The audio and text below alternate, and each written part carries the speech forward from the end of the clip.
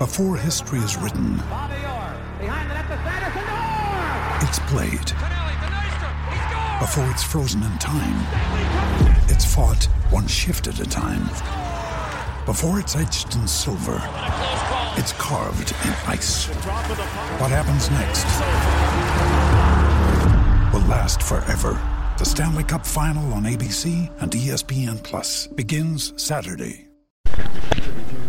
Since you were in that game for most of it, maybe just a little off, things not quite going your team's way. Yeah, I mean their power play was really good. You know, their power play gets them 2. You know, and then they get 1 5-on-5 and a couple empty nets. So you know, power play was good for them. I thought their whole game was really good. I mean, they're obviously the Cup champs. They don't give up much. They play hard, and they know what they're doing out there.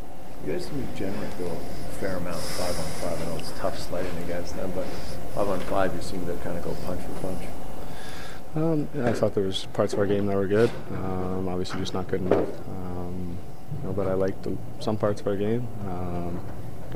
What's changed from early in the year with the power play to now? Hartford scored lots of goals early. I think our power play was 1 for 3 today, right?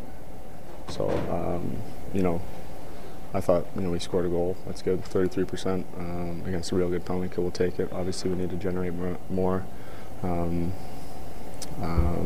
Yeah, I mean, it's just getting pucks through the net, keeping it simple. But I thought we found a way to score tonight, and that's good. You seem to just kind of straddle that line between obstruction and not getting called. You play against veteran teams that just certain guys know exactly kind of just where to go without getting calls. Yeah, absolutely. I mean, that's you know, that's why they're veterans. You know, they know the game away from the game, kind of. You know, they're a real good team. Yeah. Thanks. Thanks.